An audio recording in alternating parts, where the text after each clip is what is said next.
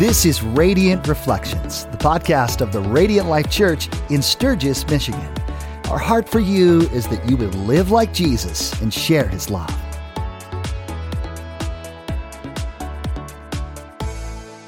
Well, welcome everybody to Radiant Reflections episode 61. We are quite far from the camera, as you can tell. We are not. Are we zoomed in pretty good or no? So this is a non-zoom camera. Oh, Pardon me, non-zoom lens. I grabbed the wrong lens from the studio. so do we look as far away as like it feels like the camera is? No. So the camera is right here and just to your left. But that's just because of the focal length of the lens. The lens is a 75 millimeter lens, and it's a fixed focal length. So yeah, it just kind of is what it is.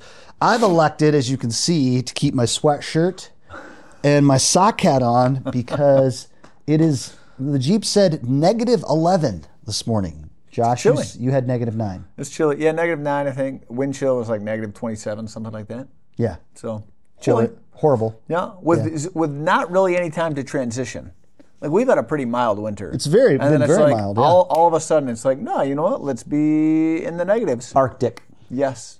Let's be Arctic. Yeah, just for fun, I guess. Yeah, but God is the one who sends the snow. We know this from Job. But, so I was thinking about this morning when I was freezing my tushy off in my garage to go start, which, cool that I have a garage. Some people don't like. A house for your car. Right. I mean, it's a house for my car. But I'm freezing like my tushy off just to go start my car. And I had this thought. I was like, you know what? I'm gonna get JB's perspective on this. Do you think pre-fall there were this cold of temperatures, or the pre-fall human being was impervious to the cold? Because this type of cold kills. Like, if you're outside, like, this will kill you. Absolutely. And that wouldn't have been the case before the hypothermic. Fall. Is weather like this a result of the fall? Yeah. Yes, God sends the snow, but Yes. he sends snow into a fallen world. Yes. Pre-flood, there's no rain. Right. Would there have been snow pre-fall? Josh. I don't know. Wow. That's a great question. I don't think I have an answer for that. Other than, I would say maybe that there wasn't snow, because we know that part of the reason for the seasons is for vegetation to decay and for things to freeze off, like to actually die. There's like cycles of life that are based on, like if you go in the forest, the leaves fall off of a tree and they make the humus, they make the earth, the topsoil. So, but I did have an interesting conversation with Heather Herbert, Pastor John's wife, because her and John have joined the carnivore cult. I lovingly call it, those of us who are meat eaters only. And we were talking about that, and just talking about heaven, and we won't be carnivores in heaven. We will we'll be vegetarians in heaven, because eating meat requires death, and there's no death. So I do believe, it is my opinion, that pre-fall humans, Adam and Eve, were created to eat vegetables and fruits only, not animals.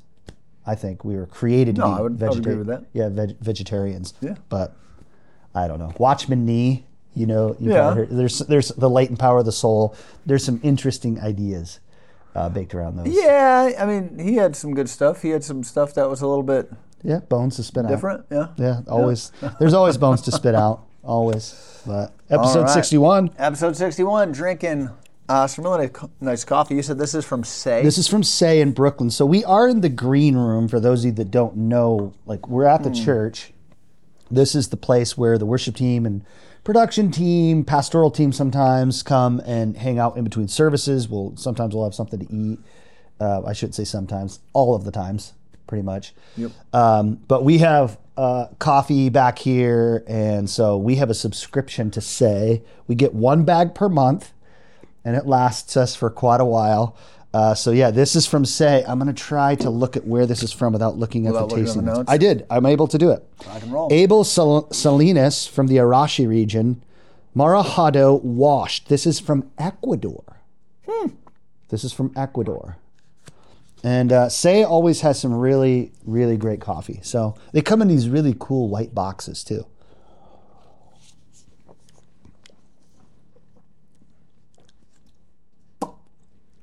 I know when I took my first sip, I wanted to say Smarties. Like there's some sort of like a candy tart vibe to it. I agree. Yep. Green grapes. Yep, I'm saying chocolate for sure. I taste chocolate, and Smarties is a creative. That's good, Josh. I think that seems right. Smarties or cranberries. Yeah, because it is. It's kind of tart. Mm-hmm. It's got a tart taste. Ooh, now I'm thinking about your cranberry. Okay. What else okay, now I'm seeing them. This is a beautiful, transparent, and clean representation. Granny Smith apple. Okay, nice. Of Maharado from one of our favorite regions in Ecuador. In the cup, the profile is elegant and refined. I should put my pinky out for that next sip there. Say is a little bit hoity-toity. With layers, okay, here it is, soft florals, peach, and lemon. So the lemon, Smarties, tart, grapes, Yep, so this is, 1,900 meters. It's hand-picked at peak ripeness, floated to further remove defects, depulped, dry fermented for 24 hours, washed and dried on raised beds for 15 days before we get it. So, okay. Say out of Brooklyn. It's quite the process. It is, yeah. I got turned on to this roaster from a pastor friend who pastors a church in Brooklyn, right in the metro area. I think it's just house churches because you can't afford. Like you can't even real afford. Estate would be bonkers. You can't even afford to like rent like a room like we're sitting in. You can't even afford something like that. It's bananas. Yeah. Okay. Good cup of coffee. Mm-hmm. Good. Now, how come we're in the green room? Did you already say why we're in the green room? Okay, so it's been a morning. It's also why we don't have a very good lens. I've picked the wrong lens, and I just did not have the energy to go back over to the studio and get the correct lens. So I'm like, you know what? We're just going to go with it. We're just going to go for it. So I got to the studio this morning at about 7:30 because I was on for the at 8. So I needed to test stuff there. And I arrived to the studio, and it is 47 degrees in the studio, quite cold. And so the heat is out. I'm guessing the HVAC unit is frozen or who knows what. So I called the building super, and he's working on that. I know Josh to be a person like me that doesn't prefer cold weather. So I texted him. I like that choice of words. Yeah.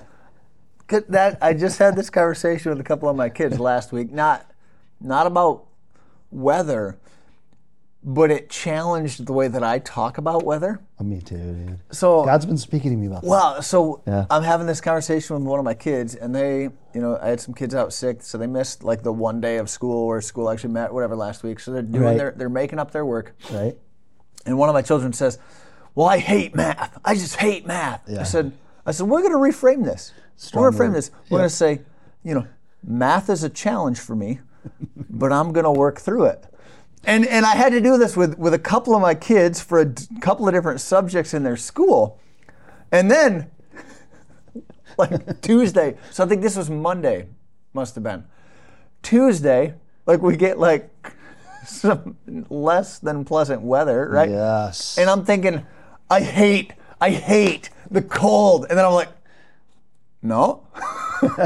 Cold weather is a challenge for me. Yes. But I will work through it. So and try to be thankful and grateful within it. Yeah. In the midst of it. Yeah. Yes. So it's been a cold morning, and so I text Josh and I was like, hey, we'll just have to find a quiet spot, and the green room is very quiet because it does have some acoustic treatment in here. Episode 61, Radiant Reflections. We had a special guest speaker, the bishop of our district, is the best way to describe his role, Dr. Chris Conrad, who is the superintendent of the Great Lakes region of the Wesleyan Church, of which we both belong and work. Yep. So it was good. Very good. Maybe you remember last March, so a little bit less than a year ago, Pastor Chris was here with us and delivered a message, powerful message. Yes. People are still talking about what he brought the last time. Well, we shot an entire testimonial video with Rachel that was kind of connected to that message. Spun out to that message, yeah. Yep. Yeah. So he was back. He braved the chilly temperatures and less than pleasant roads. Because, I mean, he's up from the Grand Rapids area. They got more snow than we did. And so, yeah, he left his house at 5:30 yesterday. He texted Ryan and I, and he was at Starbucks here in Sturgis at 7:30. He's a beast. He really is. Man. He goes. That's awesome. Yep. So, yeah, so he brought this message. We're in our Reclaiming Holiness series, and he asked the question, which is the title of his message, what role does Holy Spirit play in my holiness, or our holiness? And that's kind of what he jumped into over the course of this teaching. So, just right out of the gate, JB, what grabbed you in this teaching? He had like a lot of different... He did. Kind of things that he threw out there. So I was just curious for you, like what really stuck. Because the message was more on different topics, I didn't have as many like bullet points. I had a lot of questions and also single phrases. I would agree. My notes are very much the same. So maybe we can ask each other the questions that we came up with and provide answers. Okay. But one of the first things is I know Chris to be a guy, he does OMAD. So he does one meal a day. And right out of the gate, he was talking about his addiction to food and just how food has affected him. And so he, as a way to combat that, he fasts every day, 7 days a week. He has an eating window between, I think it's like 5 p.m. and maybe 8 p.m. at the most 7 p.m. That's it. He does not eat until dinner time every day. And God has used it to transform his life. Like he showed us a picture of a more rotund version of himself. And he's very thin. He's run marathons. He's a fit guy. But one of the phrases that when he was talking about fasting particularly, and I'm thinking we're in this 21 days of fasting and prayer. I just shared this morning out of Isaiah 56 for the Ad 8 and talking. There's some fasting language in there. But he said fasting is more about what we receive from God, not about like what we are abstaining from. And I thought, man, that's a really cool perspective, because I don't know how you are. When I get into a fast, I'm like, I can't eat. I'm not going to eat. I'm not going to eat. I am not, no, rather than yes. And Lord, what do you have for me? I mean, I get there usually. It takes some time, but initially I'm just like, Well, what about you? And I think the struggle there, because I jotted down from what he said. He says, don't focus on what you're fasting from, focus on what you are feasting on. And I was like, okay, because honestly, this has been these last 2 weeks of the 21 days of prayer fasting. It's like, yeah, there's fasting, but it's like, all I think about is food. Like I'm like, when you stop eating, it's crazy. Right? It's like, when do I get to eat? Is it time to eat yet? Is it time? When I can eat, this is what I'm going to eat first, and this is what I'm going to eat second. It consumes a lot. A total, it's like, okay, no. So that was a good challenge yesterday. But I also liked what he said, and I didn't write it down, but so I'm fairly certain he said this. Correct me if I'm wrong. But he says, like in the context of fasting, like if this isn't drawing you closer to Jesus, stop it. Right. Like stop doing it, which is in line with a lot of what we've talked about with all of the disciplines we've talked about on Radiant Reflections. Yeah. Right? Our why has to drive the bus. Right? Like, why are we doing this? Yeah. And if we're just doing this because, we got up on stage here at Radiant Life and said, all right, guys, we're going to do 21 days of prayer and fasting. Right. All right, I guess I'll do this, because this is what we're doing as a church. Versus, no, if I'm going to be intentional and do this to lean into Jesus. Yeah. Sweet. Yeah, I think particularly with fasting and all the disciplines, kind of in balance to what you're just saying, there is a certain discipline to getting the ball started. Oh, I would agree with that. But I would say like to the end of it, yeah, if it's nothing but like strife and struggle, unless it's like reading your Bible, which it doesn't matter how challenging you think it is to read your Bible, you need to read it. It may be the way that you read it. It may be the version, maybe Lectio Divina is a better approach for you.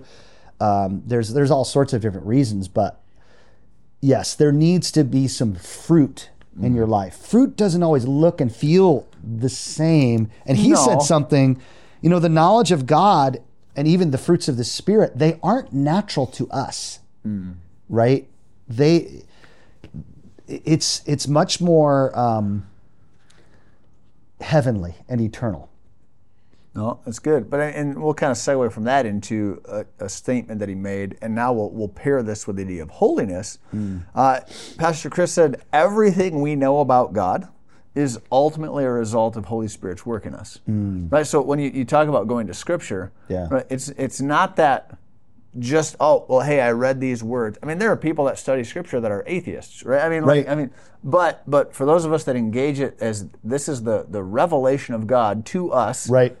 It's Holy Spirit who kind of quickens our hearts and our minds to be able to understand the things that we're reading. And maybe you've had this experience, right? You're reading a Scripture. Maybe you've read this Scripture 100 times, and on the 101st time, right, you're like, whoa, right? I mean, like that's Holy Spirit, like bringing that to life for whatever it is He needs to get through to you, to me, to, and so I think when it comes to holiness, I mean, first of all, it's through Holy Spirit, I think, that we have that recognition of how holy God is. Right? We've talked about that. Right? So I think outside of His influence, we would always stay kind of disconnected and maybe limited in our ability to understand. Right? We don't have the physical barrier for the, go back to the tabernacle or the temple. No, there's a physical barrier to let you know, no, you're separated from this. Right? Hey, there's this mountain and it's smoking and it's fire and it's all these things. Right? Stay away from that.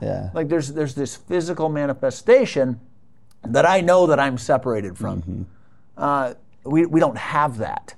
So, but I think it's Holy Spirit who gives us that awareness to say, God is something entirely other than what we are capable of, and it's that understanding, recognition of my inability to enter into God's presence on my own is necessary for salvation. I mean, because otherwise, lost first. What do I need a Savior for? Exactly. What am I saved from? So there has to be that awareness of my own inability, and then from there we come to terms with the sufficiency of what Jesus has accomplished on our behalf. Yes. So, amen. Sorry, I want a little tangent there, but that's good.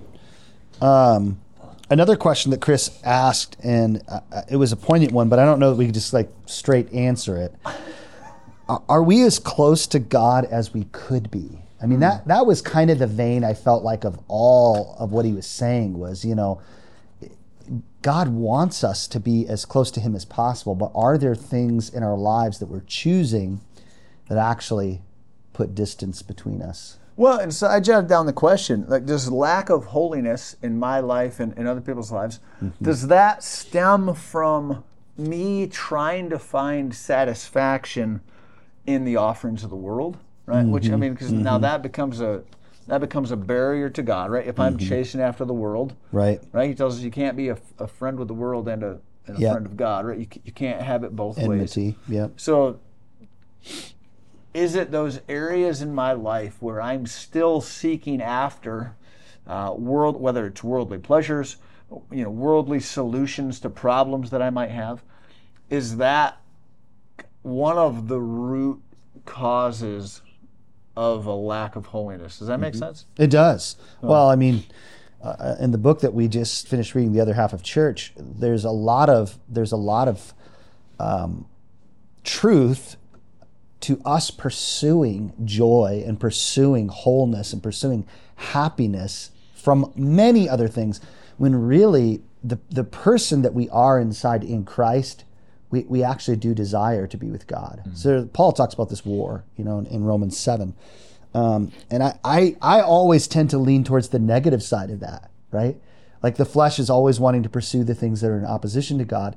But there is also an inward man that has been born again, that has a new nature, has a new direction towards God because of Jesus, because of the Holy Spirit, that truly wants to be with God. Truly does. That is in us. That's actually part of our identity and who we are. But we get into trouble when we try to fulfill that joy. We try to fulfill what we're really longing for in ways that will never fulfill it, that will actually never give us the results that we're seeking.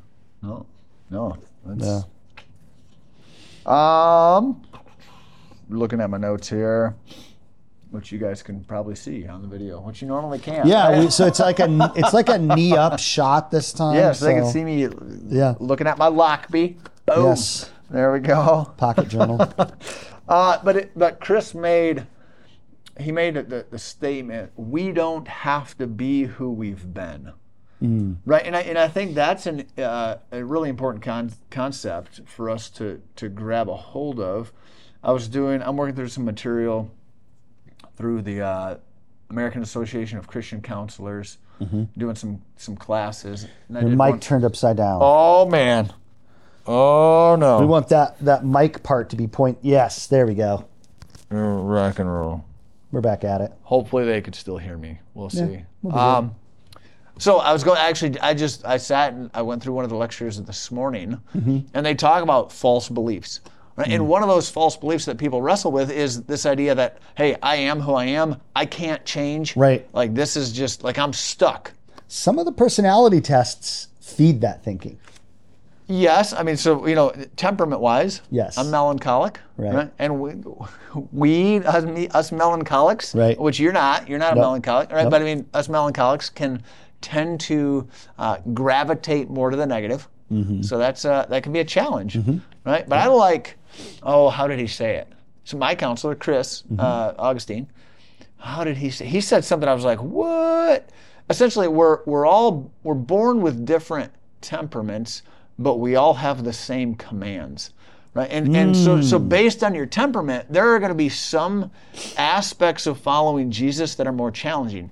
There's not one temperament where it's like, oh, you're going to have the hardest time. Right. No. Right. Like each temperament, you're going to have some unique struggles or unique challenges when it comes to submitting to the Lordship of Jesus.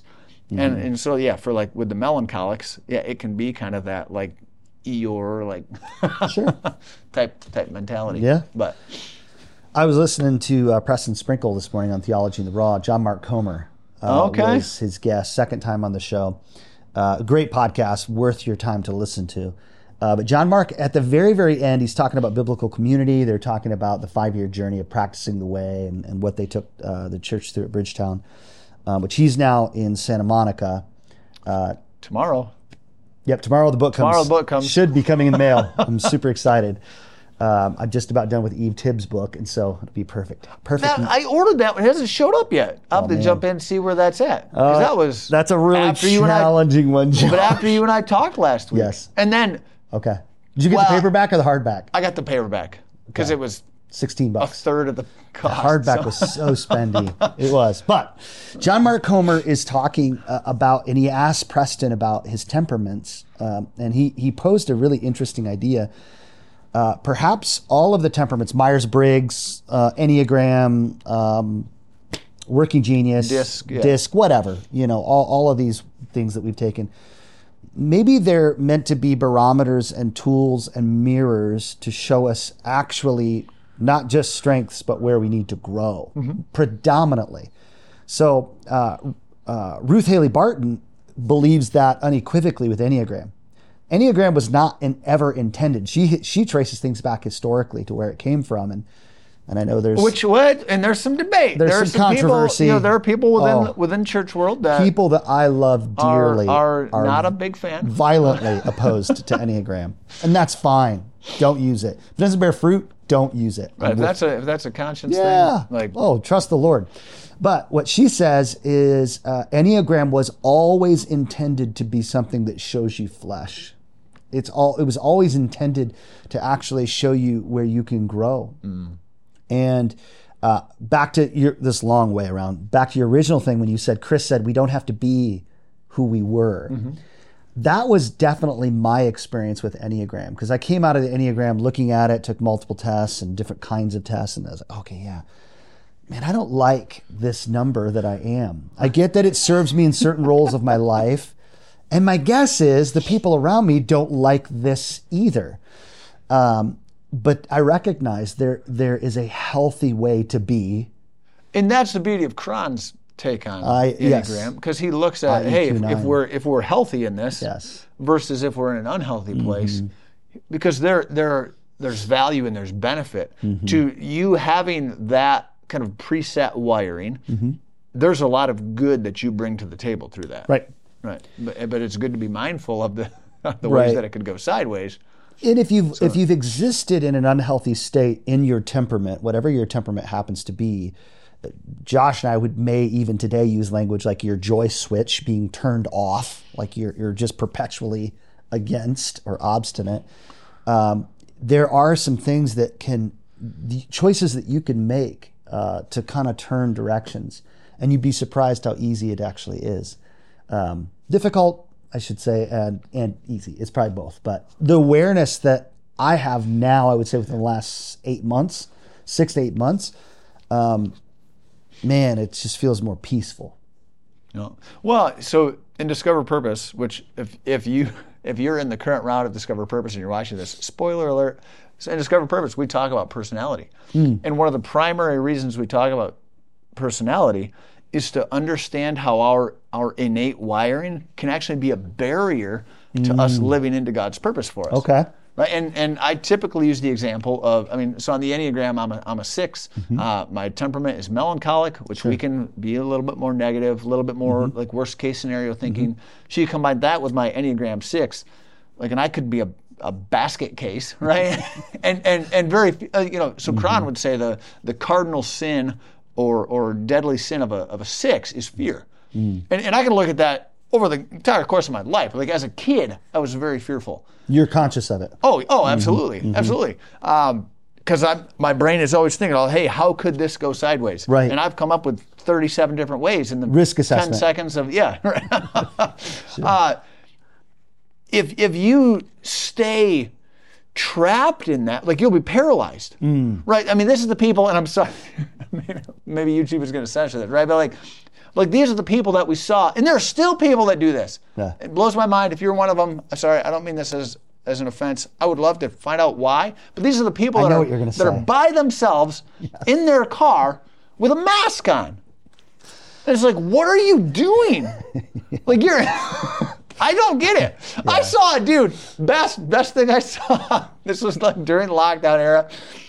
There's a dude riding his moped down the street, and he's got a mask on, but no helmet. And I was like, dude, brain injury's what fine, are you doing? I don't want to. But you see, you could live. There were people, and again, I'm not trying to pick on you, but there were people that would not leave their house. Right. Because, I don't want to get this COVID thing. And hey, and there are people, you've got some underlying health conditions, you need to be careful. I got COVID. It was no joke. Initially, I was one of those people that was like, it's just the cold. Everyone, you're just, come on, suck it up. No, I got it. It was not just the cold. That was serious business. No. A lot of people lost. And yes, I mean, there were people that, this did not end well, right? But I mean, when we live in such fear, right, like, man, I can't even leave my house because I don't want to get this. Yeah. It's like, like, what are we missing to try to protect ourselves versus, I don't know. So with that, what are some things that you do consciously, Josh, to combat, we'll say, I'll use your terminology or Ian's terminology, the cardinal sins. What do you do because one of the questions that Chris asked is, where are you sitting? He talked about positionally, in relationship to God and to the presence of His Spirit. Yeah. What are some of the things that you do personally, since you've been open with us and said, talked about these things? So a lot of it is having to consciously remind myself that, hey, if this is something that God is calling me into, that's, even if it's physically dangerous, if this is what God is calling me into, this is the safest place to be. And just remembering, hey, if I'm walking in obedience to what Holy Spirit has called me to, this is the place to be. And in that case, if I'm being obedient, God's got me. Right. There are honestly times where I will verbalize that to myself. This was going into my second trip to Sierra Leone. I don't know, for some reason, I had a lot more nervousness going to that. I had, for the first time in my life, what I would say was probably if not an actual borderline panic attack. I was breathing. I'm laying in bed, all of a sudden my brain gets going, and I'm I'm freaking out. And in that moment, like I felt the presence of the Holy Spirit. And he said, hey, like, I've got you. And it was like over the course of that trip, particularly the flights, I do not enjoy flying. Flying is a challenge for me, but I will work through it. To get where I need to be fast. So I don't enjoy flying. There are moments, dude, anytime I'm on a plane, and it's like, oh, what was that noise? Like, what was that? So you don't like my jokes when I point that there's a bolt loose? You're all right. I know that you're just messing. I just think, sideways, and I probably said this on a podcast before, I just wish there was an airline where they would explain every noise. Ladies and gentlemen, you just heard that kakunk. That was the wheels coming back up into the airplane. Not the motor exploding. That's perfectly normal noise, right? Like, oh! See, but I'm fact driven. Like, if you give me, that's what that is. I don't have to worry about that. Logic works for you. Whatever. So, over the course of that flight and that trip, in moments where I could feel kind of that fear it's rising up. It's like, no, like God's got me. Yeah. Like He told me He's got me. I'm gonna trust that what He said is true. And if that and there were moments, because honestly, here's the thing. I don't know if it's so much that, like, I get in a plane to fly. Like, I'm sure it'd suck, like, to get sucked out an airplane window, right? I mean, the odds of that happening, pretty minute. Infinitesimal. Right. Yeah. But it's like, that would suck. But then I'm with Jesus. Yeah.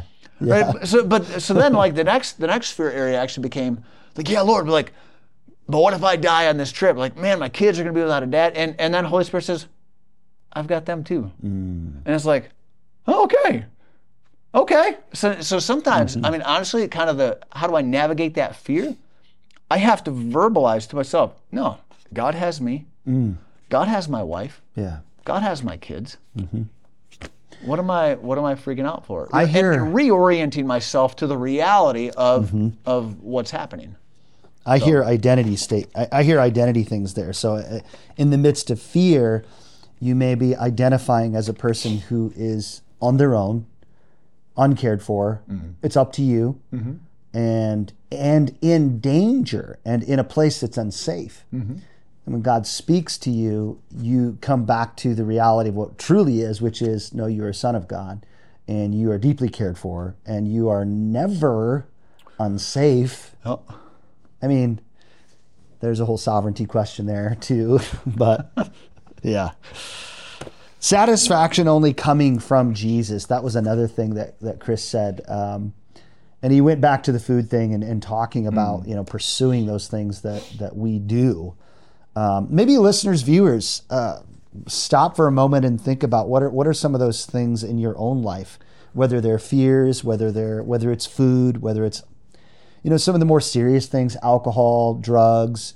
Food could be just as serious as alcohol and drugs.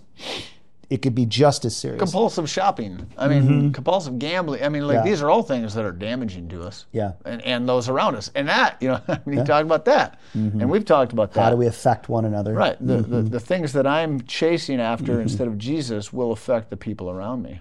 Yeah. So he brought about a statistic, and Josh, you and I both have some people in our lives that fall into this area. Why are 12 to 24-year-old young women the most anxious demographic ever recorded? So, what he brought up is the scrolling, right? The social media, the comparison game, which is a trap for anybody. But yeah, particularly it seems to be. Now, I don't know enough about the source that he cited to know, okay, did they only look at this demographic? Did they compare? I'm curious to see what you think, though. What's social media consumption in this demographic of girls versus the same age range of guys? Right. Are there significant differences in social media consumption? I don't have a son that old yet. My oldest son is 9. Right. So, we'll see. I do think. Well, and I'm gonna probably splinter a little bit here. I just started. I'm only 2-3 chapters in. My buddy Lance recommended this book called Digital Minimalism by a guy named Cal Newport. Yeah. You've read that one? I haven't read it, but I know who Cal Newport is. Yeah.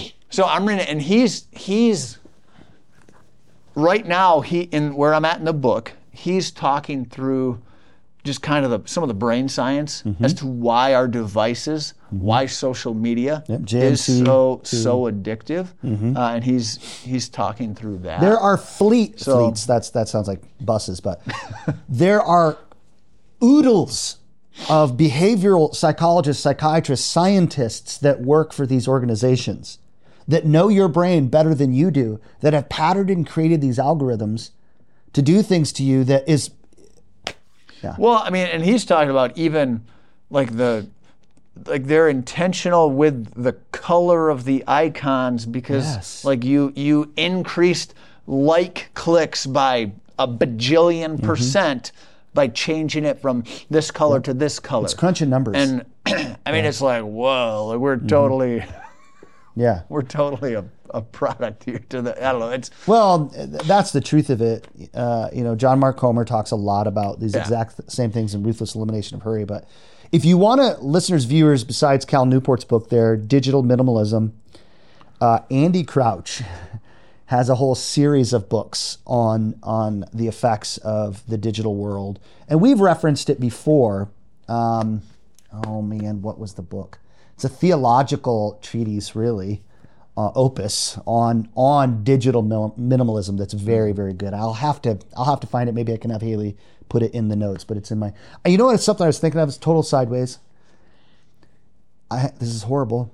It's very ADHD. I want to go to my bookcase at home. I have lots of books, and I want to get my label maker out. And it's one of those IKEA ones that has cubes, It's the big one, full of books. And I want to have my label maker and put like, okay, these two are for spiritual formation, like, because now it's like they're all over. And I'm looking around. I got Ian Cron's book here, and Rich Villodas, and Mulholland, and whatever. I want to be able, so I can reference stuff better. So I try. My problem is like you get books, and I'm like, crap, this cubby won't fit books of this size, but this size book needs to go with this topic of book.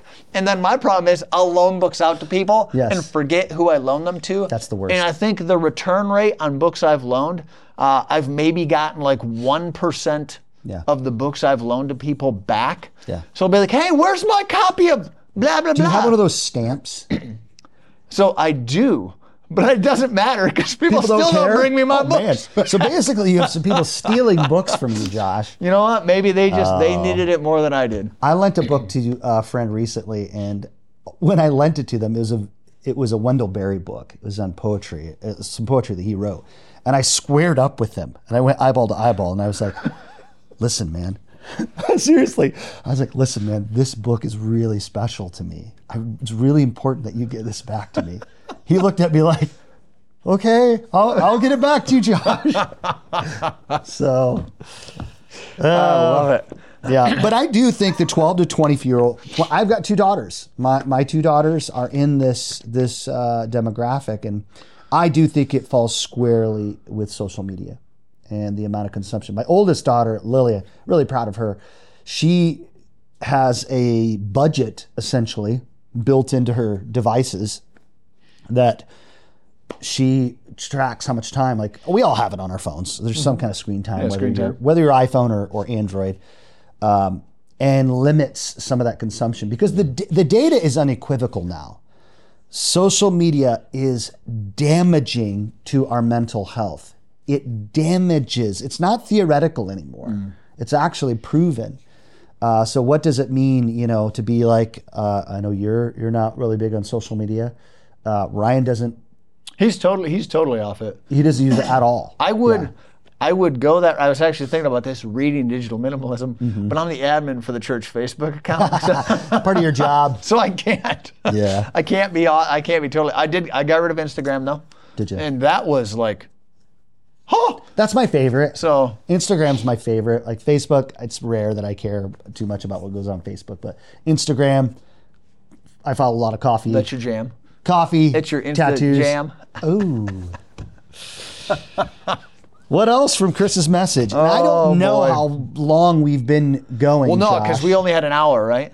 No, I changed the settings on the camera, so we're good. But I think we started at about like 9:40. Was it? Mm-hmm. No, because what is it now? 10:50. Is that correct? There's no way we've been... Okay, I'm going to get up and go to the camera and look at our run time. I don't think we've been that long, have we? Let's see. We are 1 hour in, Josh. Are you serious? We've been talking forever. I would have guessed like 30 minutes. This is what happens when you're in good conversation. Okay. Well, let's keep going. So go down. He asks, again, kind of a group of questions. Things on life effective. We talked about that a little bit.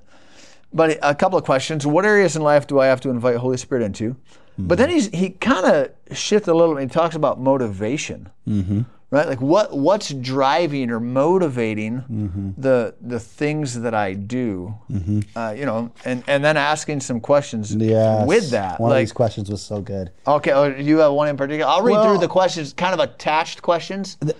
Maybe this was attached, maybe it wasn't, but it was a very powerful part of the service. Chris said, how many opinions from other people are you allowing to harm you? Like, and he phrased it in this way, like kind of couched it, like saying, are you existing in a place based upon an opinion of from another person that's actually harming you? Like you're not even able to see what's real because you're thinking about what that person said or did 10 years ago.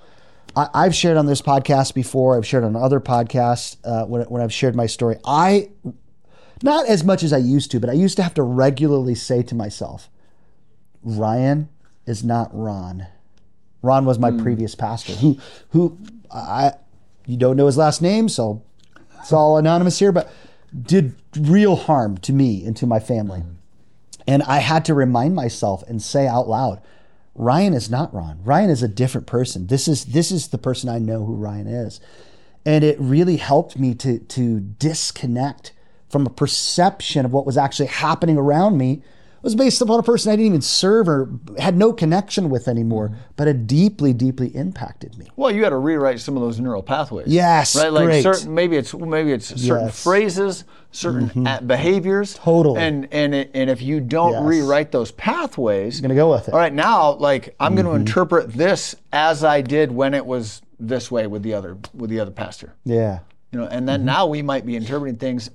Chris, again, my counselor, he says all emotions are appropriate depending on how we interpret a situation. So we have to ask the question, am I interpreting the situation correctly? Because maybe I'm angry because I'm interpreting, that's not even a real word, interpreting. I'm angry because I interpret what you said or did a certain way. Through a lens. And if I never go back to you and get any sort of clarification to say, man, this is how I took what you said. Right. Is that what you were trying to say? Married people, listen up. Yeah. because otherwise I'm gonna respond, and now my behavior towards you will be fueled by how I interpreted what you said. And now I'm gonna respond to you, or now the next time I see you, I'm gonna say something, and if you're not sure where I'm coming from, like, oh yeah, you want? Let's go. Yep. Boy, let's throw down. Yep. Emotionally healthy discipleship. Pete Scazzaro says one of the really healthy practices is answering back or parroting back to someone what you think that they said. So you say something to me, and I say, "This is what I heard you say. This is what I'm understanding. Please correct me if I'm wrong." And man, you'd be surprised how quickly, you could fix some things just by that practice. Well, that's one of your basic tenets of active listening. Like, rephrasing, kind of paraphrasing emotion. Like, hey, here's kind of the emotion that I'm getting from you. The vibe. Is that accurate? Right. Kind of having that real time change of interpretation. So, because otherwise now once we push that anger button, now it's probably gonna be hard for me to engage in anything else that you said because I'm already mad about what you said, 30 seconds ago. You're in a familiar pathway, so you're in a familiar course. It feels natural. It feels normal. I don't know how, but since we've read The Other Half of Church, I find myself more often now doing this, going, and shaking, you know what I mean? And saying to myself, wait a minute, that's actually not true. I haven't changed some of the thinking patterns, but it's like, that's a pattern of thinking that is based upon this that isn't even true. But, and if I'm misrepresenting Other Half of Church, please correct me. You're more familiar with it than I am. You know, from what I took out of that, that's that right brain, right, yes. Which is going to fuel the left brain, like the conscious thinking, based on previous experiences. In previous experiences, when a pastor says this is what he meant, this is how we respond, shoots it over to that side. 1/6. I'm going to respond based on the existing filters that I have in place in the right side of my brain. 100%. So, and the brain science is very powerful, and this is why the field of neurotheology, or studying the brain in conjunction with spiritual formation, is really groundbreaking, because what we're discovering is that there's a lot more to the patterns of our lives than we think. There's a lot more to our past, which is something I'm only beginning to wake up to. Pastor Karen said something in a staff meeting right in this room a couple weeks ago, and she presented God as being outside of time and space, and so that's why he's capable of fixing things and changing things in the future. It's why he's capable of instantaneous healing, physically, spiritually, emotionally, in our lives. But it's also why it's possible for him to go back and change things. Now, I can't go back and change things. There's nothing that I can do, but God is capable, because he's outside of time and space. Josh, my mind was blown. Like, I was like, whoa! Because I've been struggling with the genealogy thing. Yeah. With Scazzero's genealogy thing. Well, Scazzero gets into it. You see that? I mean, within our freedom ministry here, I mean, there can be a past-oriented approach to some things. You see that within some psychological things, looking back at what happened. I know my wife is digging into some different things, that tools to walk with people through different situations, and a lot of that is past-oriented. Yeah, but if we have a kind of a paradigm where that's not important. For me, it's an identity paradigm. And that's where I've struggled from the very beginning, and years have passed. I'm still trying to make sense of it, because my wife and I are very similar in this sense. We look at the past, we see the pain, we see the places where we've suffered, we see how it impacts us, but we kind of have a very, maybe, it feels logical, but that may not be a right word, because the people who see it otherwise are not illogical. I don't want to be disparaging. I can't change that. And my identity is actually new in Christ. Every curse is broken in Christ. Who I am fundamentally has changed. My identity has changed. So what's actually happening in that healing is I'm coming into an awareness of who I am. I'm not changing the past. I'm reorienting the fact that because of what Jesus did on the cross, I am healed. I am a different person.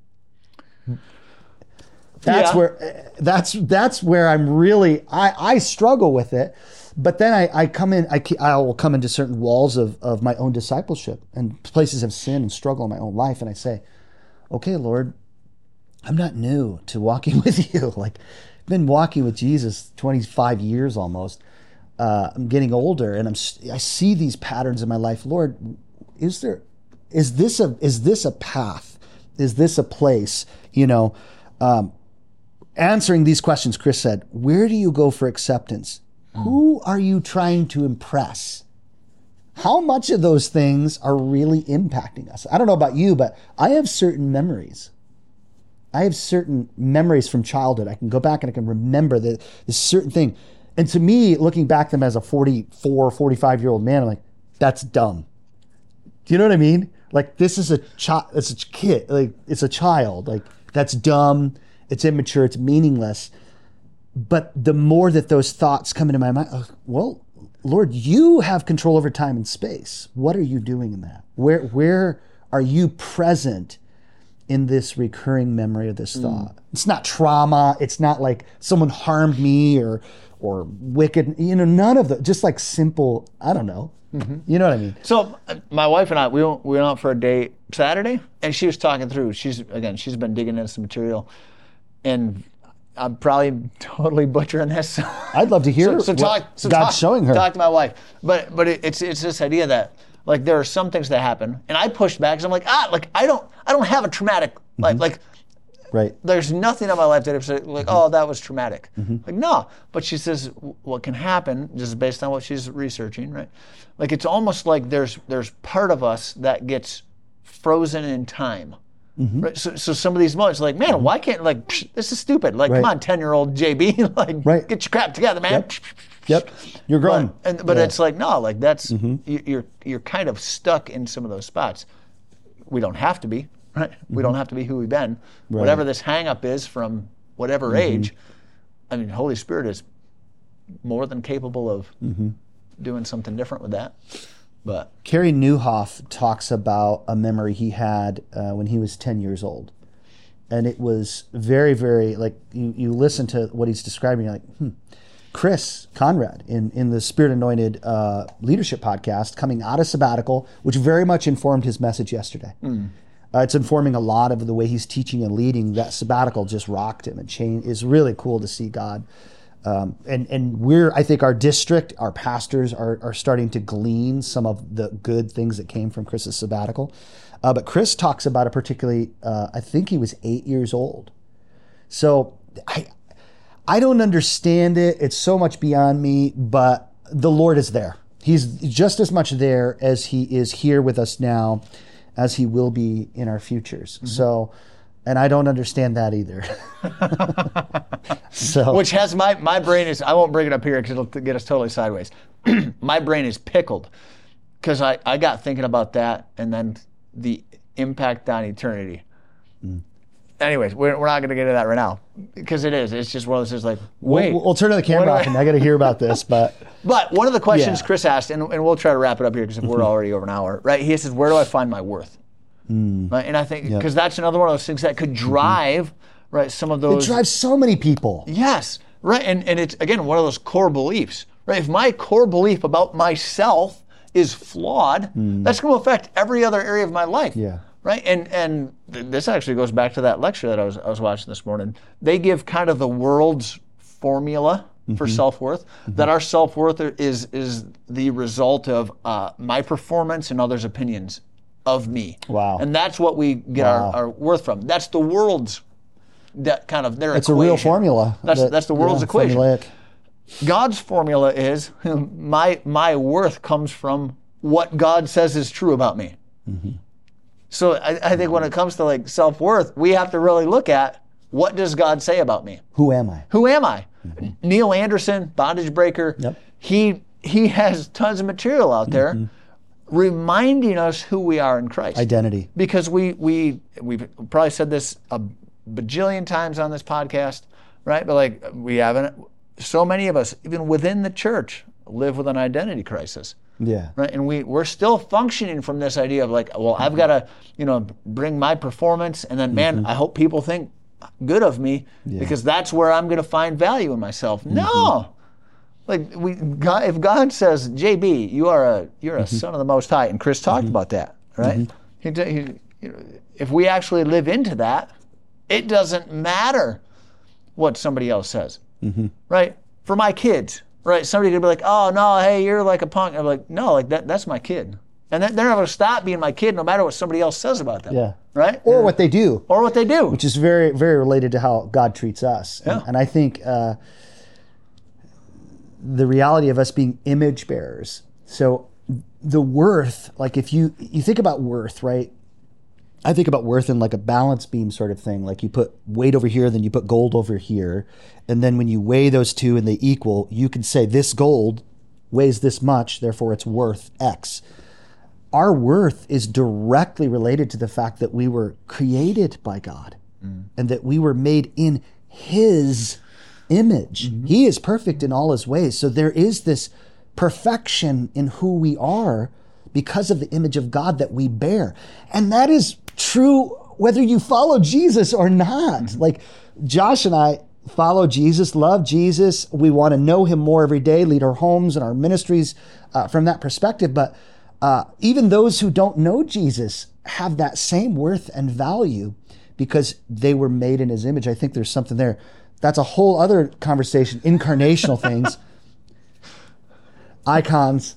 We had those conversations. We tipped the toe in the water on that one. We get sideways pretty easily, but it's good. I enjoy this, Josh. So I got another podcast idea. We'll talk later about it. Like an entirely separate podcast. An entirely separate podcast. So I've been talking to somebody else because I pitched an idea to you a while ago, and you didn't want to have anything to do with it. So I've been talking to somebody else. The book idea? No, the Death's Door dialogue one. You're going to have to remind me. My brain is...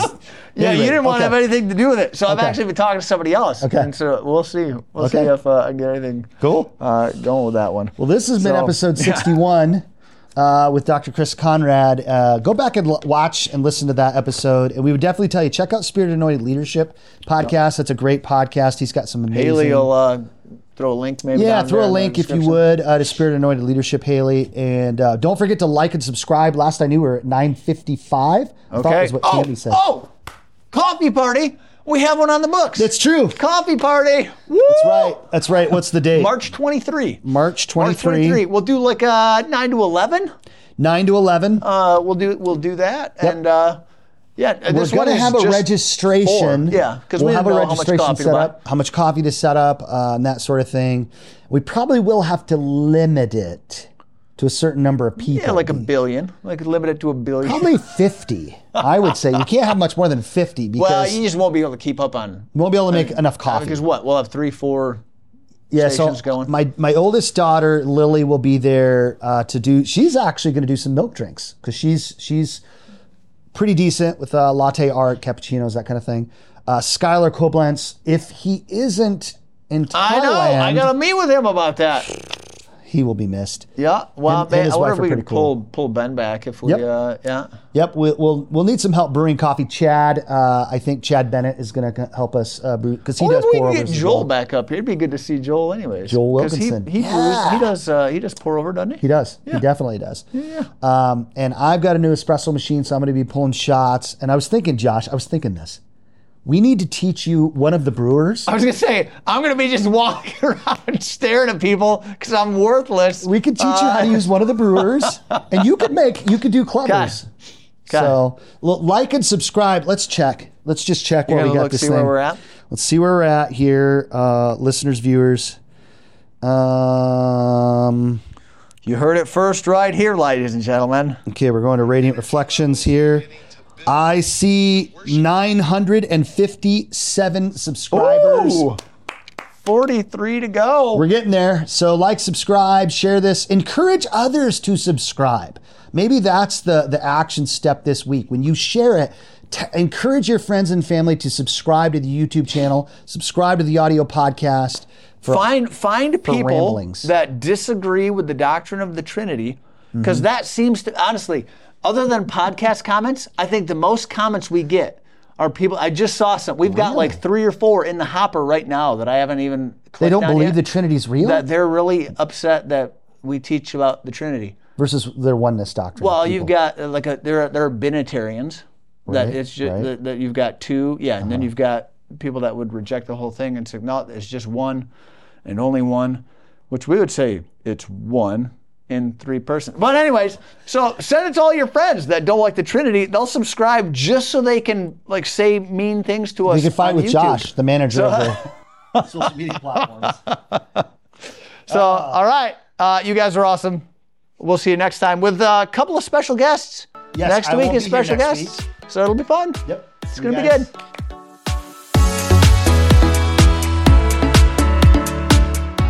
Thanks for listening to Radiant Reflections, the podcast of the Radiant Life Church in Sturgis, Michigan. We hope today's edition of Radiant Reflections has helped you live like Jesus and share his love with your family, friends, and neighbors. To learn more about the church family this podcast originates from, check out theradiantlife.church. That's theradiantlife.church. Maybe you have some questions after listening today. We'd love to hear from you. Send an email to podcast@theradiantlife.church. That's podcast@theradiantlife.church. Don't forget to subscribe to the Radiant Reflections podcast. When you subscribe, you'll always have the latest content delivered right to your phone from the Radiant Life Church. We'd also be grateful if you could rate and review Radiant Reflections. Every time we receive a 5-star review, more people learn about this podcast. We also want to encourage you to share this podcast on social media and with your friends and family. Join us next time for another edition of Radiant Reflections.